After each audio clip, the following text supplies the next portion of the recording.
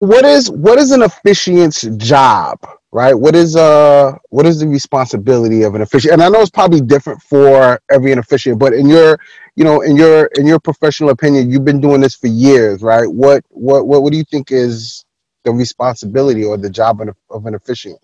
Well, just look at the word officiant, okay? The officiant is the official person who signs off on the legal document of the marriage itself and officiates at the ceremony. In other words, conducts the ceremony itself, in which the couple that's in the midst of witnesses and friends and family basically says, I do. In other words, the purpose of the ceremony is this public declaration of their commitment to one another, which is now witnessed by people, signed off on a legal document to attest to this dedication and this commitment.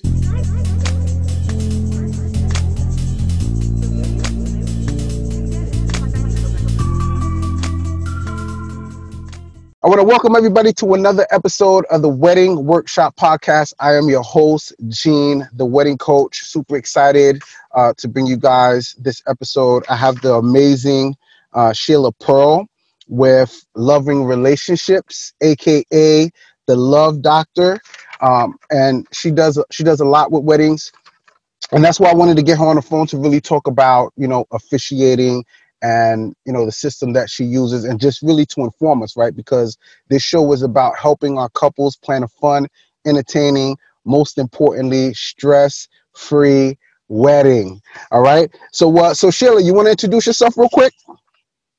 Hi, Gina. So good to be with you and to assist couples in learning more about what the process is in getting married and what that's all about, the ceremony and leading up to the ceremony. So I've been officiating at weddings for almost 40 years. Wow. And I began as a clergy person in the Jewish religion.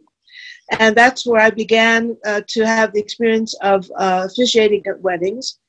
And then once I retired 16 years ago from serving any congregation as Jewish clergy, I also became a non-denominational minister so that I can officiate at non-denominational weddings as well. And I am a certified, licensed officiant in New York. New York City actually has specific requirements. I'm registered with New York City, and I'm bona fide officiant in New York, New Jersey, and Connecticut, the tri-state area.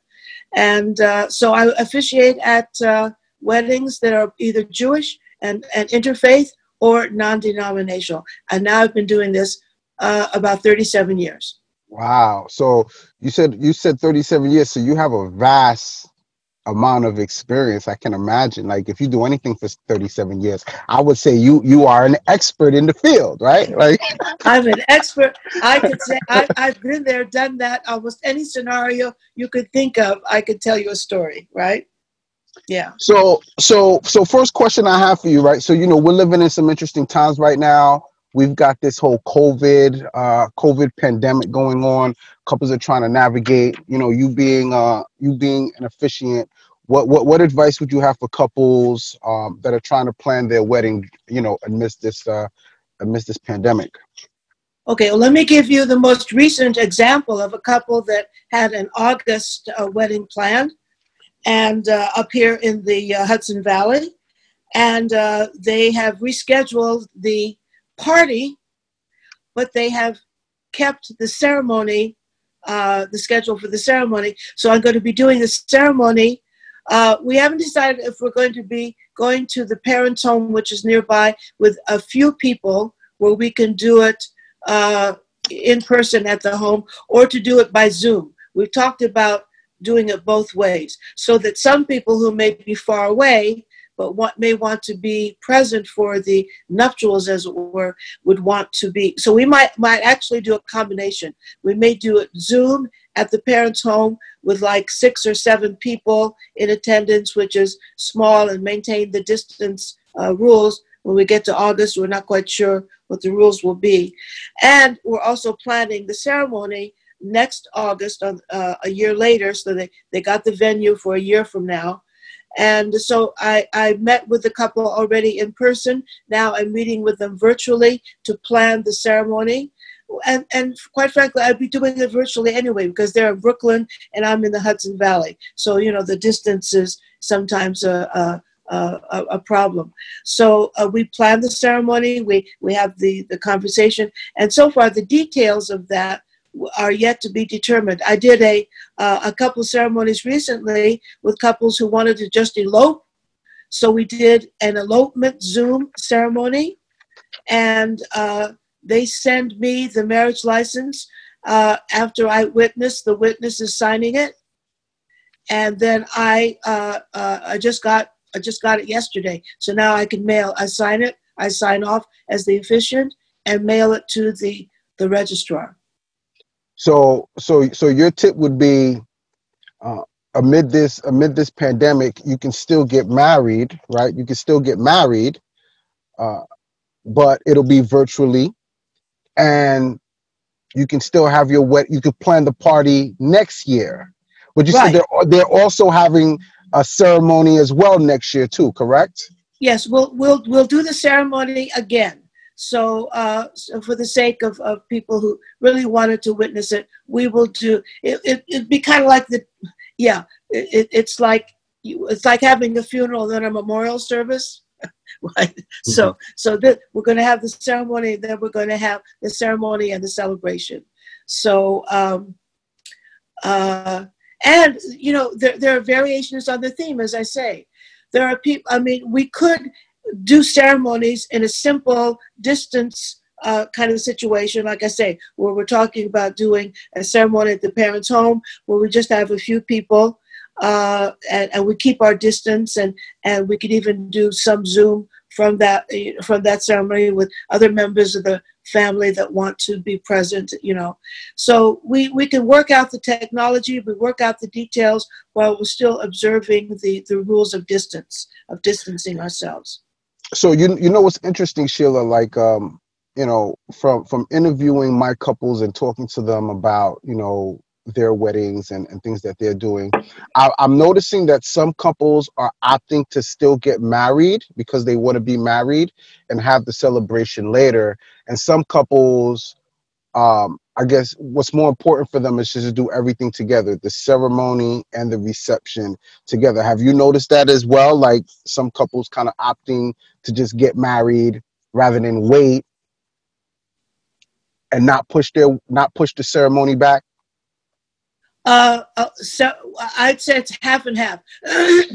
Half of the couples really just want to do it all at the same time, so they're going to push everything over. And others, like the one that we're going to be doing in August, they're pushing the party over, and we're going to be duplicating some of the ceremony, and yet they want to get legally married when they had planned to get legally married, and that's important to them. So I would say it's half and half. Personal preference. Yeah, it's personal preference, and by the way, that's kind of my approach to fashioning a ceremony for couples, or the way that I work with a couple. In other words, some couples come to me, they know that I'm a relationship coach. You know, a lot of wedding officiants are not relationship coaches or family therapists. I'm all of that. So I often say I'm here for you before, during, and after the wedding. So a lot of couples come to me, and actually a lot of couples are referred to me by colleagues who say, look, this couple's in trouble. They plan to get married, but if they don't see someone like you soon, they may not get to the wedding because they're having so many conflicts, right? So I work with couples before the wedding on their relationship itself, on communication skills. Actually, I have couples who are very proactive saying, you know, we've got a year between now and the ceremony. Would you create a communications workshop for us? Wow. So yeah, I mean, I haven't had many over the years who have been that proactive, but those who are, they thank me later. They recognize the value of that. And, you know, so leading up to the ceremony, they're learning the tools of communication before they get to the wedding, which is very, yeah. That's a communication workshop. I like that. Right. We're gonna have to schedule a part two of this podcast to dive more deep into this into the relationship process. But I'm so glad you mentioned that, right? Because just from my experience, not just being married, but also someone that planned a wedding. Well, I can't even say I planned my wedding. My wife planned the wedding, right? But Yes. the process of planning a wedding, and I don't think a lot of people realize this until you're in the market and you're planning a wedding. Like, it's stressful. It puts a It lot is. of it puts a lot of strain on your relationship. Financially, weddings are expensive. They're very time consuming. They're and it's just a lot that's involved, right? Because you're dealing with family members and friends, and emotions can be flying That's it. high. I would say planning a wedding is one of the top high stressors of your life because it involves family and Yes. friends and differing values and differing visions on what you want, what you've always looked forward to. So the sooner the couple contacts the wedding officiant is a great resource for the couple in what and how to plan and setting the tone and everything. The problem is a lot of couples don't even think of the officiant till the 11th hour. And then, Mm. oh my God, we're getting married. We've got the DJ, we've got the caterer, we've got the catering hall, we've got all of that. We've got the flowers. Oh, I think we do need someone to marry us, right? So often I get called like 4 weeks before. It's possible to do it at the last minute, but it's better for the couple if they contact the wedding officiant early. Now, I suggest six to 12 months in advance. So we have time to get to know one another. So by the time I get to the wedding, they feel like I'm family, which is, a good thing for them. I like to go to the rehearsal dinner so I can meet, the inner circle. So that by the time I get to the ceremony, which is usually the next day or the next night, they have met me. So now I'm a familiar face. Now we've gotten to know each other on another level. So now I'm part of the inner circle. And it's really important. The officiant sets the tone for the whole Mm. day or evening. People don't even You're think about right. You're right. You're right. I'm so glad you mentioned that because I do a lot of weddings as an entertainer, and I always say that the ceremony sets the tone for the rest of the reception, but the way you just put it, the officiant is really the host of the ceremony, right? And so I've seen some amazing officiants. They come in, you can tell they have a close relationship with the couple. They're speaking from the heart. They're telling jokes. You could just tell that, you know, they have that rapport with the couple. Then I've seen other officiants come in, mispronounce the couple's last name.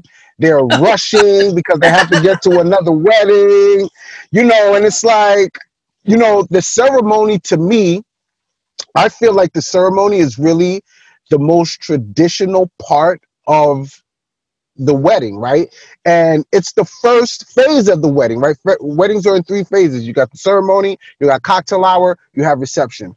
And it does set the tone. Like, if the ceremony is running late or if there's a lot of confusion, if things don't go right during the ceremony, it could just ruin the whole vibe of the wedding. So I'm so glad that you mentioned that. And it. this is the purpose of the show. I don't think a lot of couples realize how important it is, to book your wedding officiant way in advance.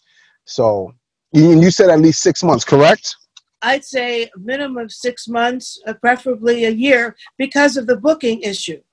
So you want to make sure you get Good the point. person you want, but really in demand officiant may not be available if you wait to the last minute. If you wait to Yes. 6 months before, most people are scheduling their vendors out, even a 12 year and a months. half in advance, right? So I'd say That's true. in the bare minimum, 6 to 12 months in advance, right? And I think of myself as a weaver. The officiant is the weaver of the day or the evening, weaving the energy, the tone, the culture, the emotional kind of fabric of the day or evening. And so my job as the officiant is to get a sense of who the couple is, what they, what they want their ceremony to be. I don't do any two ceremonies the same. I don't do any cookie cutter ceremonies. Everyone is custom.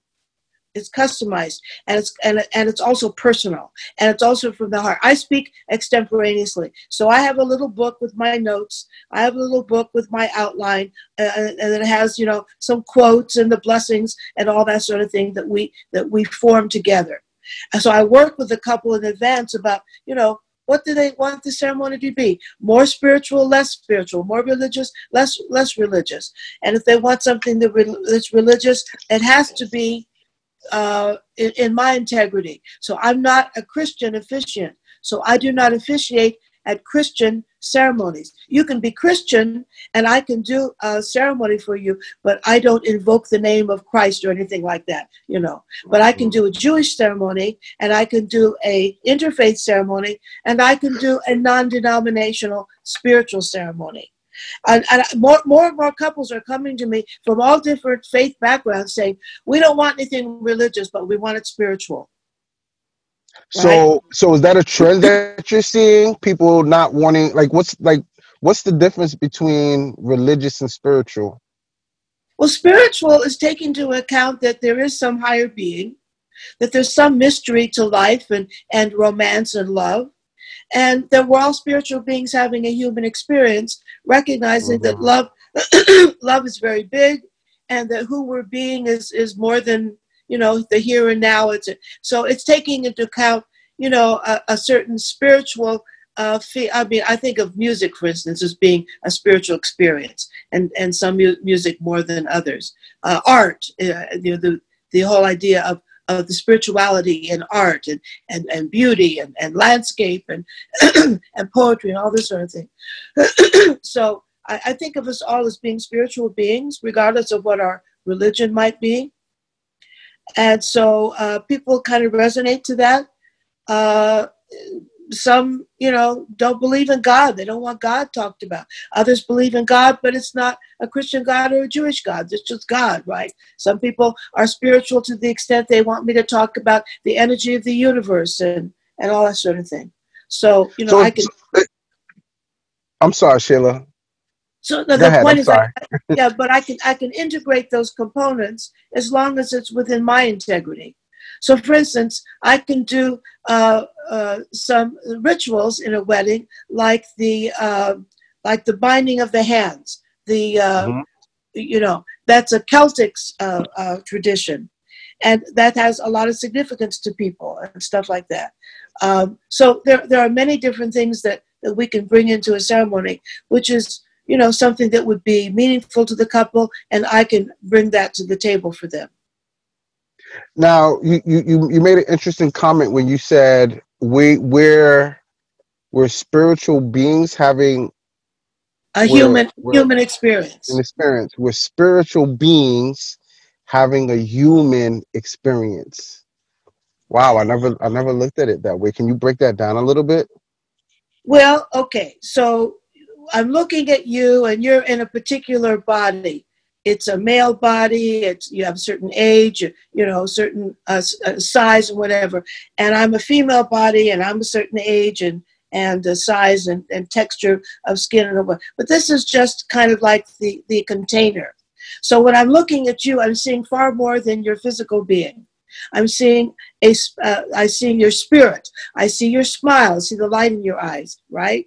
So my take is that when this old body dies, this is not going to be around forever. Who I am doesn't die, because this body just contains my spirit, my essence, So when you think of Sheila Pearl, you're not going to just be thinking of me as this physical being. You're going to be thinking of the experience you had in meeting one another, because this is like it's beyond the here and the now.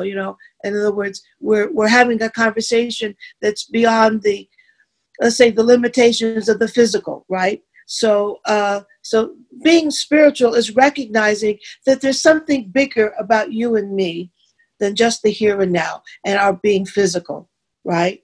So, I do believe, for instance, that we meet everyone on purpose. In other words, you know, you're being referred to me by a mutual friend was no accident. That it was kind of, you know, meant to be kind of thing, because there's a value in all the connections that we have, and our job is to, you know, to make that happen, right? So I mean, there's all kinds of that. there's all kinds of mysteries in the universe. That's why I say, you know, love is a spiritual, mystical experience, and so many things about love we can't explain. The night my husband met me, I was coming to meet him and friends at a hotel for cocktails. I walked into the lobby. He had no idea who I was. He nudges my roommate who's sitting next to him. He says, "You see that blonde who just walked in? I'm going to marry her someday." And she said, "Oh, Aaron, you're crazy. That's my roommate, Sheila. She's coming to meet us." And he said, "Oh, that'll make it easier." So how did he know? How did he know? He had a feeling, right? How can we account for these feelings? How can we account for intuition, for just having that sense? That's our spiritual self. That's something that's bigger, right? It's beyond the confines of right here and right now. Thank you so much for that, Sheila. That was amazing. In part two, we're gonna have to dive into that a little bit more. So the governor of New York just did an executive order allowing people to get married online. I have no idea what that entails. Can you dive into that a little bit? How can you marry? How can somebody get married online? Well, I'm not sure the ramifications of that onlineness. I'm not sure. All I know is that it's possible for me to marry a couple on Zoom and to witness the fact that they're married, and for them to send me the marriage license to sign it, and I send it to the registrar, making it legal. So I believe before, the law required that you physically go to your town's local city to get the actual marriage license, right? Yes. So actually, let's talk about that a little bit, right? So how does somebody legally get married? So the couple goes to the city clerk or the registrar near where they live, and they complete the marriage license application. And at the end of that, the registrar or the city clerk signs it, stamps it, and hands it to them so that they can, at the wedding ceremony, have two witnesses sign it and give it to the officiant to sign it and mail it. That's how it happens. Now, where are you mailing this license to? To the registrar. Okay. So that's the process of legally getting married. So when the governor says you can get married online, I guess he's saying you don't, because obviously social distancing, you don't physically have to go down to the clerk's office. It can all be done virtually. They can do it all virtually, and they send it to me to sign and to send off. And that's the process. Have you done any of those yet? Yes, I've done a couple of elopements, and now I'm getting ready to do the next one in August. So this wasn't in my questions, but what can you break down elopements? What exactly is an elopement? I know it's a ridiculous question to be asking, the only difference between an elopement and a regular wedding ceremony is the magnitude of the ceremony itself. The elopement usually takes place in my office, and they just have a couple of witnesses, and it's simple, it's easy breezy, and it's very quick. because they want to get married, they want to have the marriage license registered, but they don't want to have a ceremony. In other words, they don't want to have a wedding big deal, right? So, for instance, my parents eloped. They went to Tijuana. So, yeah. So, they made it quick. They made it easy. And they didn't have a party. They didn't have, right? So the elopement is the legality of the ceremony and having someone sign off on it, and without the party. So I've heard a lot of people talk about going to the justice of the peace. What does that entail? When you hear somebody says, "Oh, I just want to go to the justice of the peace." That's the next. You could even call that an elopement because it's that simple, right? They go to the justice of the peace, they pay a few bucks, the justice of the peace signs off, and now it's legal. Now, do there always have to be two people there to witness this marriage? Well, in most states it's two. In New York, it's two. Okay, so two people have to be there, physically there, or online. Right. So for instance, I had a couple who did a real fast elopement and they couldn't get witnesses to come with them.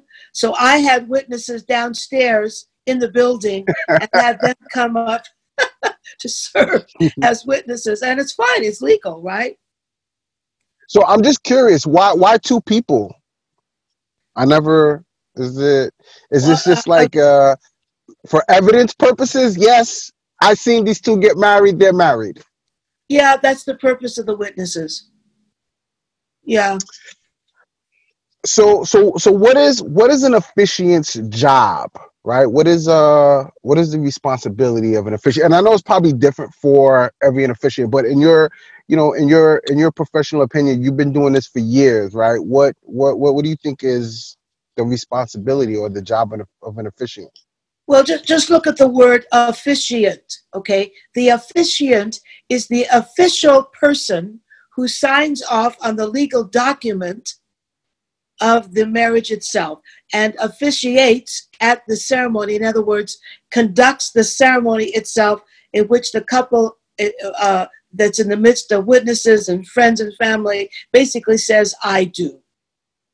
In other words, the purpose of the ceremony is this public declaration of their commitment to one another, which is now witnessed by people, signed off on a legal document to attest to this dedication and this commitment. Otherwise, people could continue to live together. It's not legal. But this makes it legal. It's the public declaration and the signing of the documents and the public witnessing.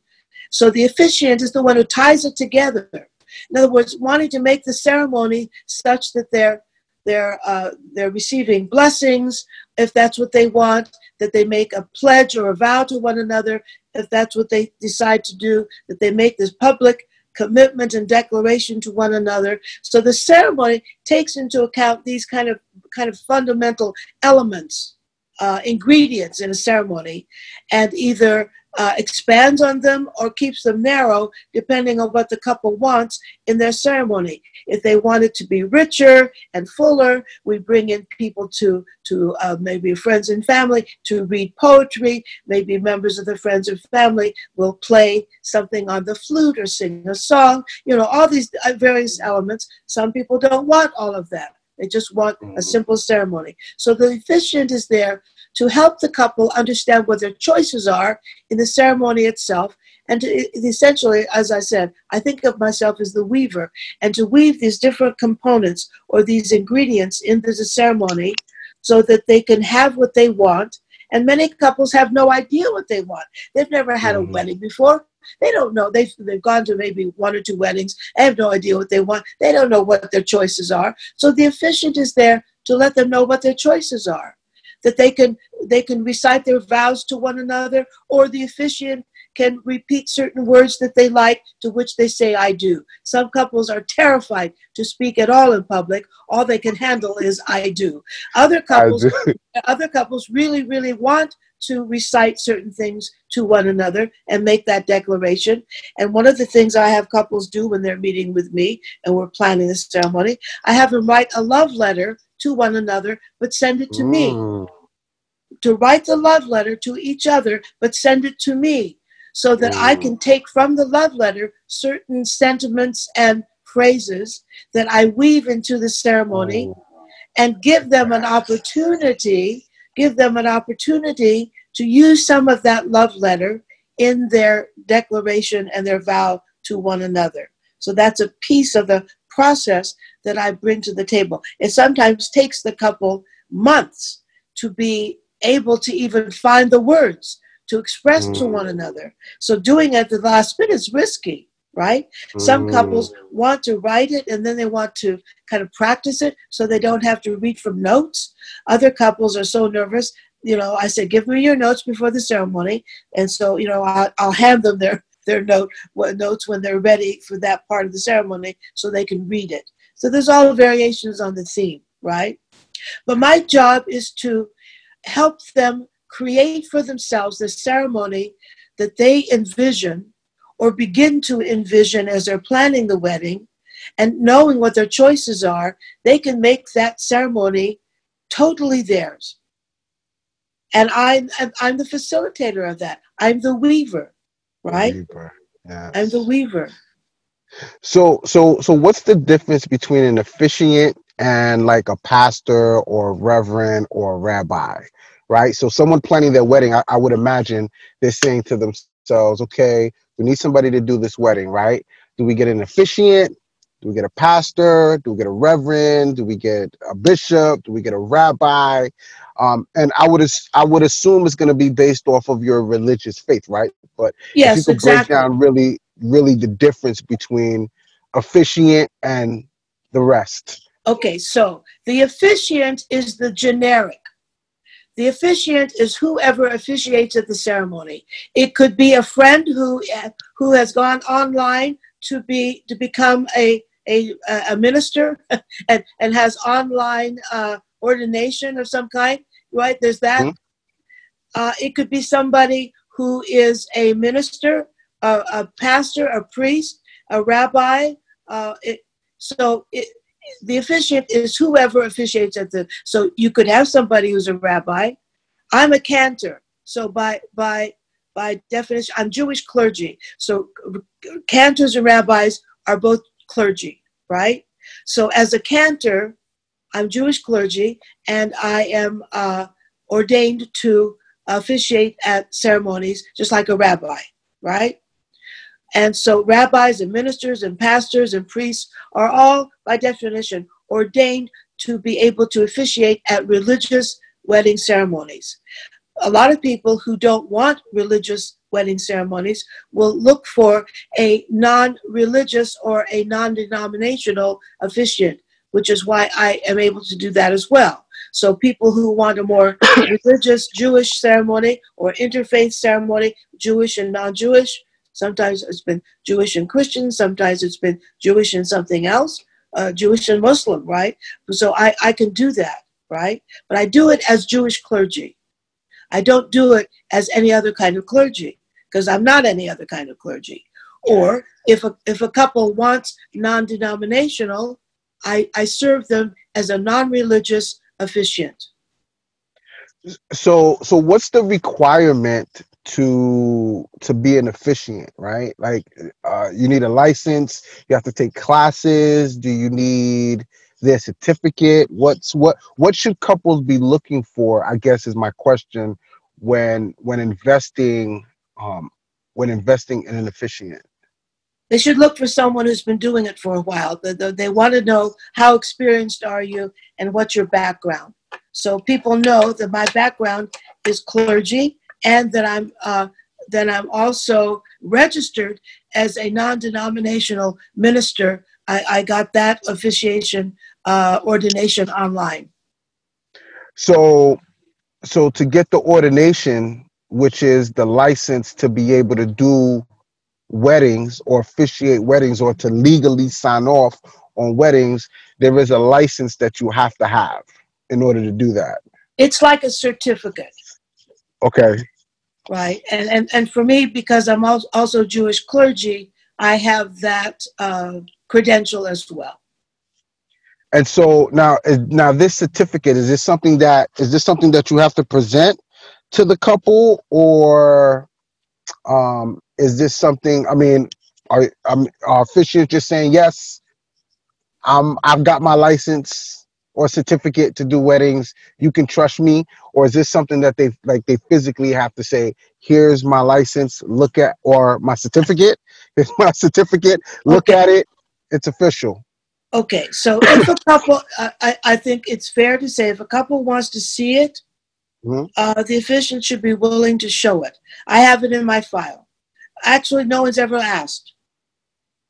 Partly because I've been around almost 40 years. Right, So right, people, right, right, right, right. so people know me. I'm referred, from by colleagues, and I have a reputation. So actually, no one's ever asked. But if they ask, absolutely, here it is. So it's not a piece of document that most couples ask for, right? Like Right. it's you can just kind of take in the word of the person. Yes, I officiate Well, weddings. it's like if they go to the pastor or the priest or the minister, are they going to ask to see a document? No. Very true. Can I see your doctorate degree? Where is it? Or can I see your mechanic degree? Where is it? Can I see your paperwork? It doesn't make sense, right? So I was talking to a groom. I interviewed a groom like a few weeks ago, and it was interesting. He told me that I guess they eloped. They had the ceremony at the house.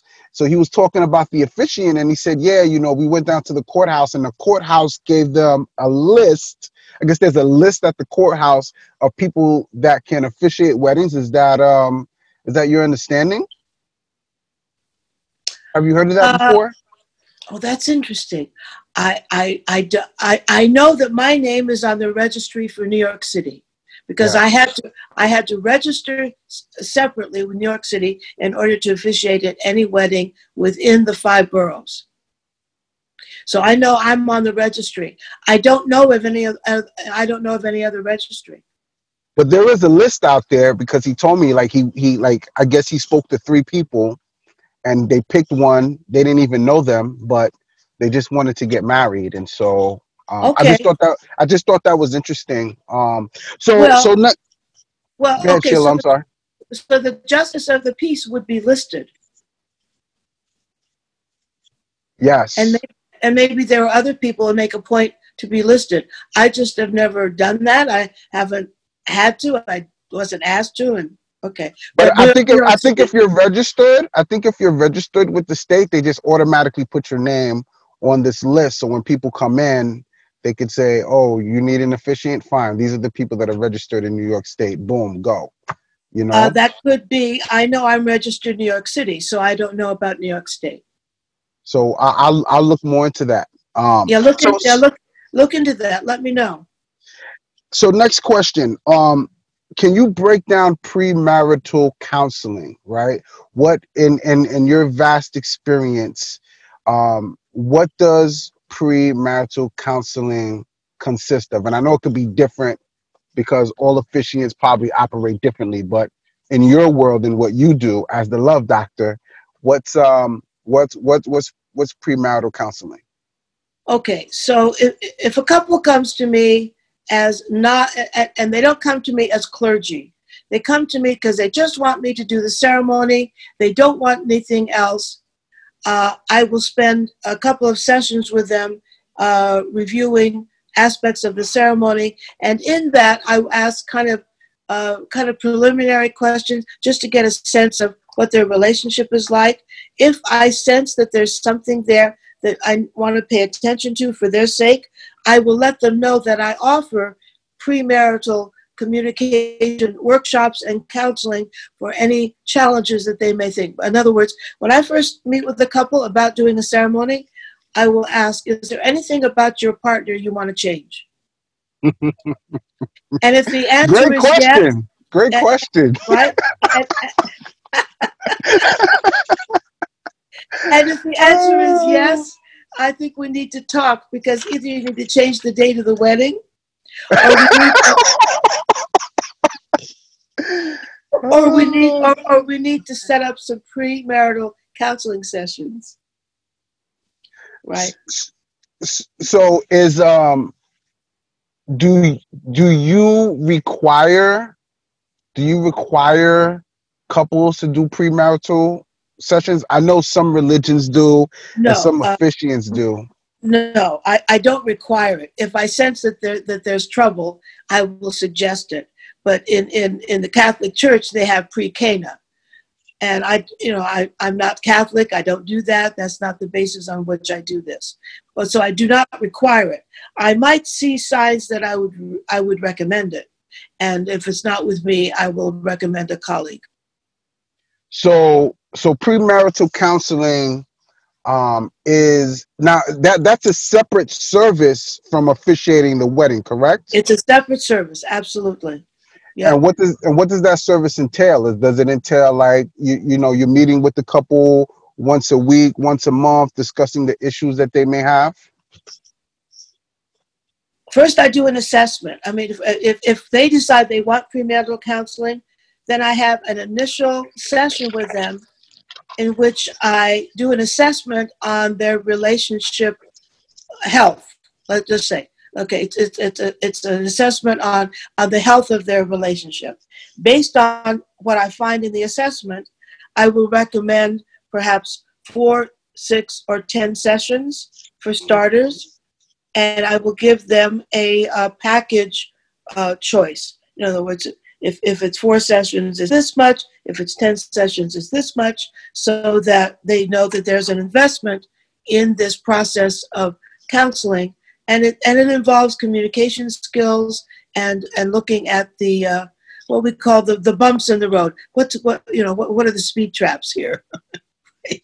So you've been in the industry, close to 40 years. What are the 3 top issues that you see couples deal with, or the challenges that they have? One is they're both waiting to get married to change the other one. Whew. Can you what do you mean by that? Like, I'm going to marry this person, and when we get married, they're automatically going to be different? No. The silent thought that many people have is, once we get married, I'll work on him to change, or I'll work on her to change. But they're thinking of things that they want their partner to change once they get married.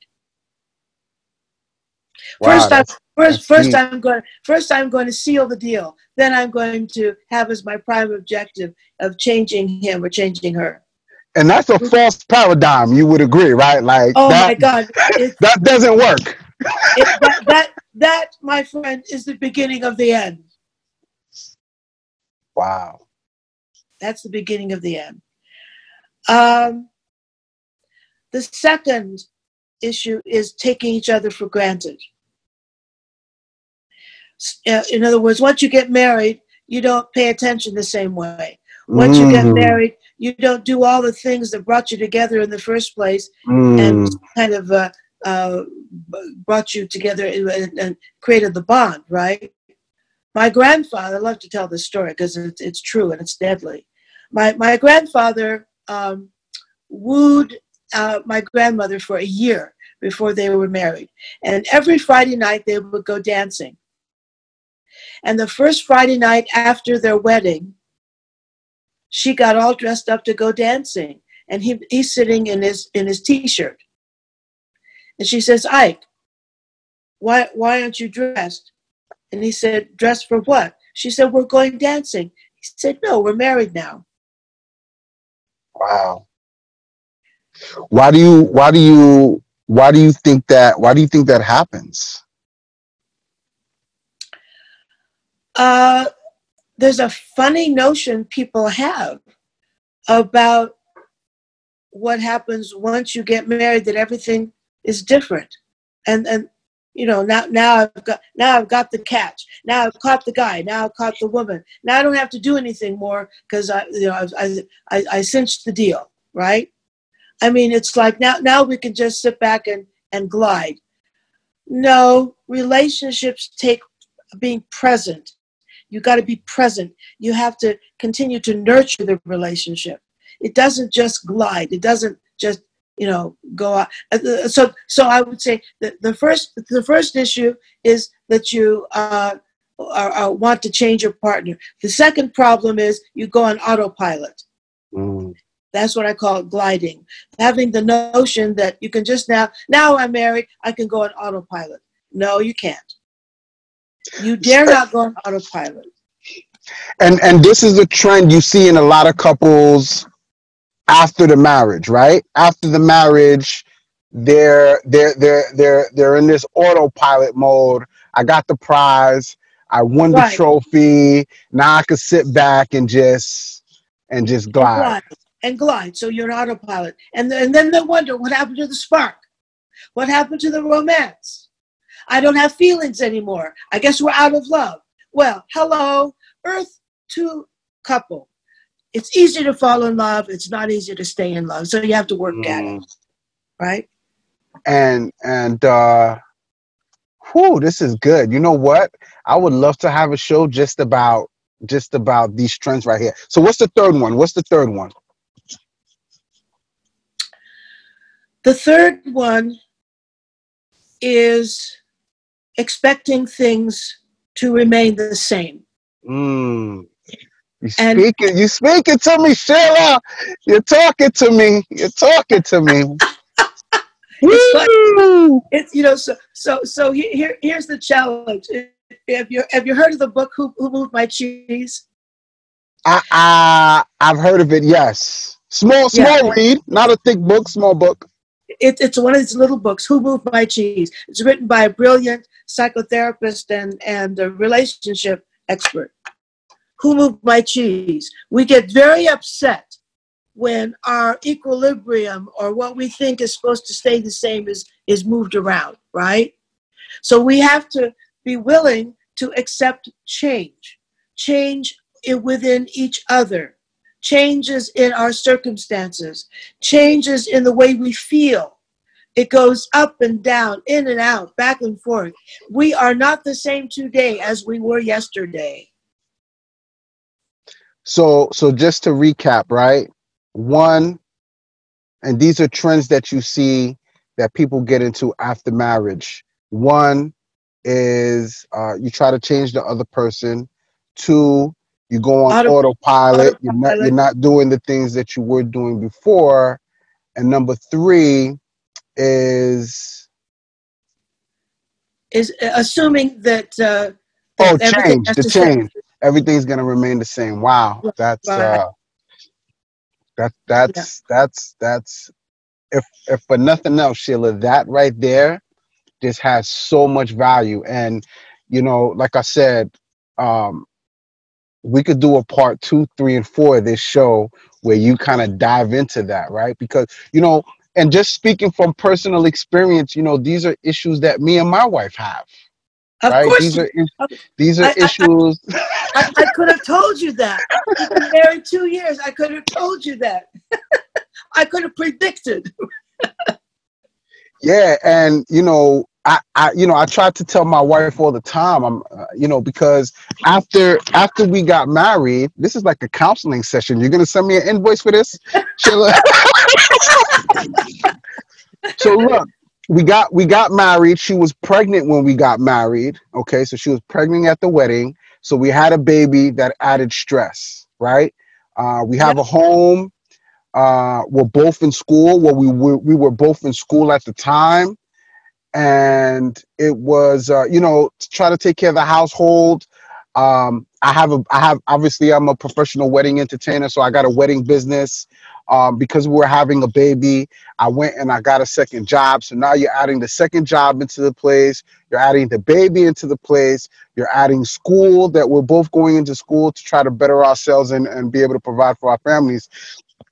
It was extremely stressful to me, for me, right? And she would always say like, oh, you're not present anymore. And I'm like, yeah, that's because it's not something I did intentionally. You know what I'm saying? It was of course. It was just the fact that we had all these added stressors, and we're doing a lot better now.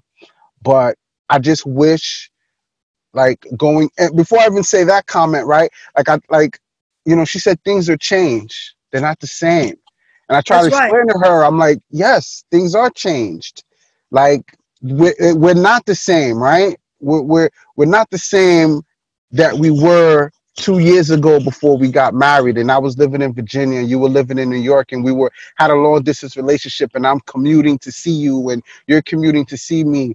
We got married, and we had a baby. So it's not the same, and it's just I feel like it's hard for her to accept that. Though things are not the same, I think it was me trying to figure out how to balance all these new pressures that came into our lives that caused some major friction for us. Right. So you're giving me some ideas as we're talking about reintroducing my premarital workshops for couples generally, in which Oh, I like that. Premarital workshops. Yeah, in which I prepare them for the inevitable speed bumps.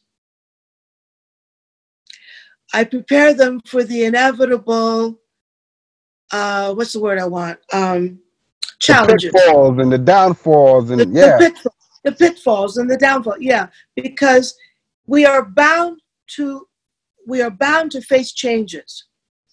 We are bound to sleepwalk. We are bound to point to the other person as being the reason I'm unhappy, and if only you change, I'll be happy. I mean, those are things that we do all the time, right? So my job is to prepare a couple for owning your own choice in the other person and not pointing a finger of blame at the other person, but accept. And I posted, one of my relationship tips this morning. Making love better and using radical acceptance is to accept the other person exactly as they are. Radical acceptance is really important. And in loving relationships, if I don't accept my partner for exactly who he is, I'm in deep trouble, because the message is, I don't really love you. I only love what I want you to be, right? I don't love the way you are, because I'm already thinking about changing you. So I'm dating a new guy, okay? He's 82. I'm 78.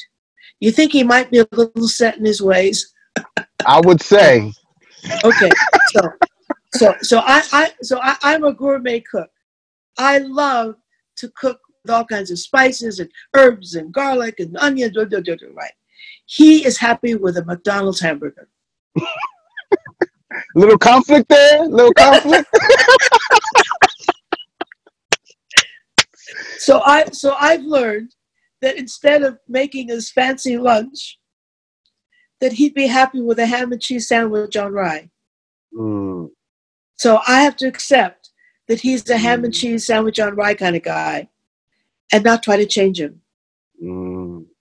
Do not bring him my special spicy meatballs. He will not like them. And it's so interesting you say that, Sheila. I'll tell you this, and this is my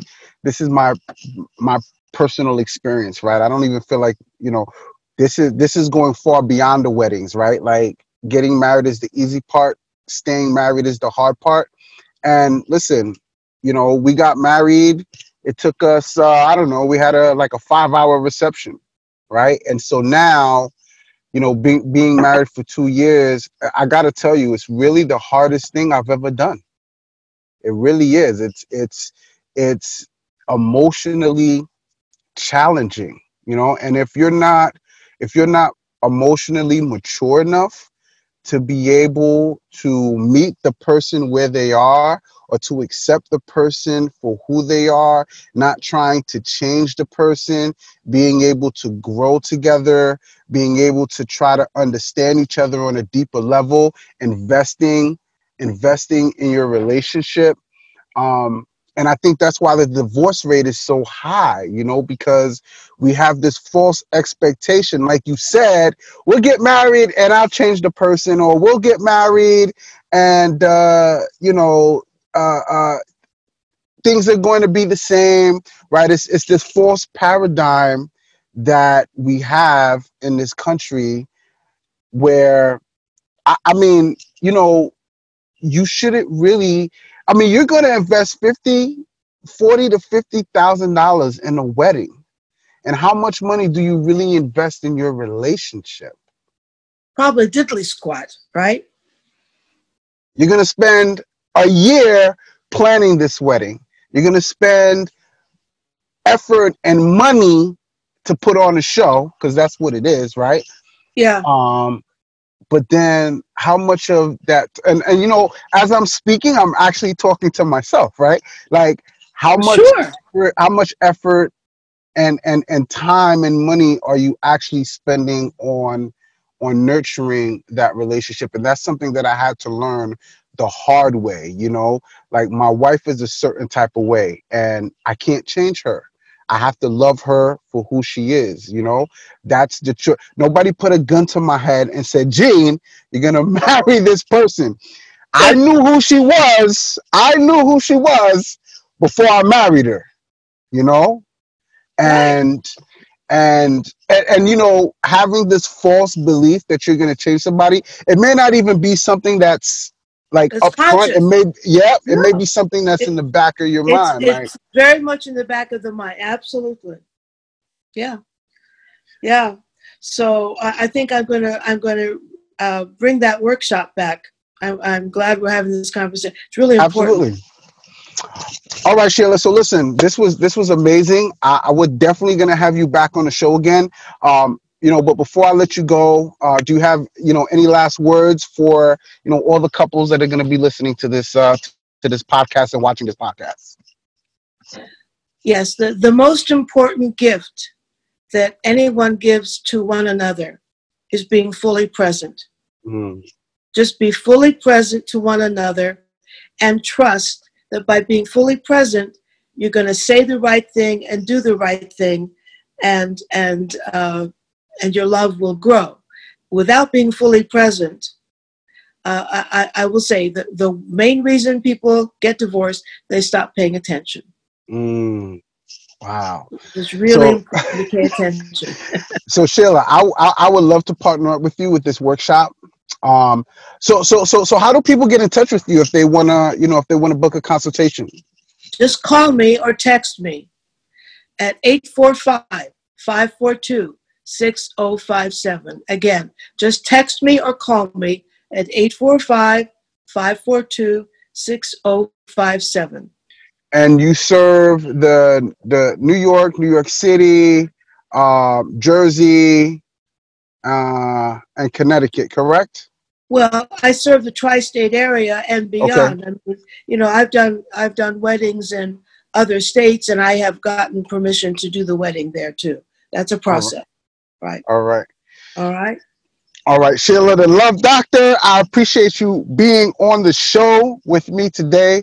A lot of great golden nuggets, and you know, you'll definitely be a guest again. So once again, thank you so much, Sheila. Thank you, Gene. Until next time.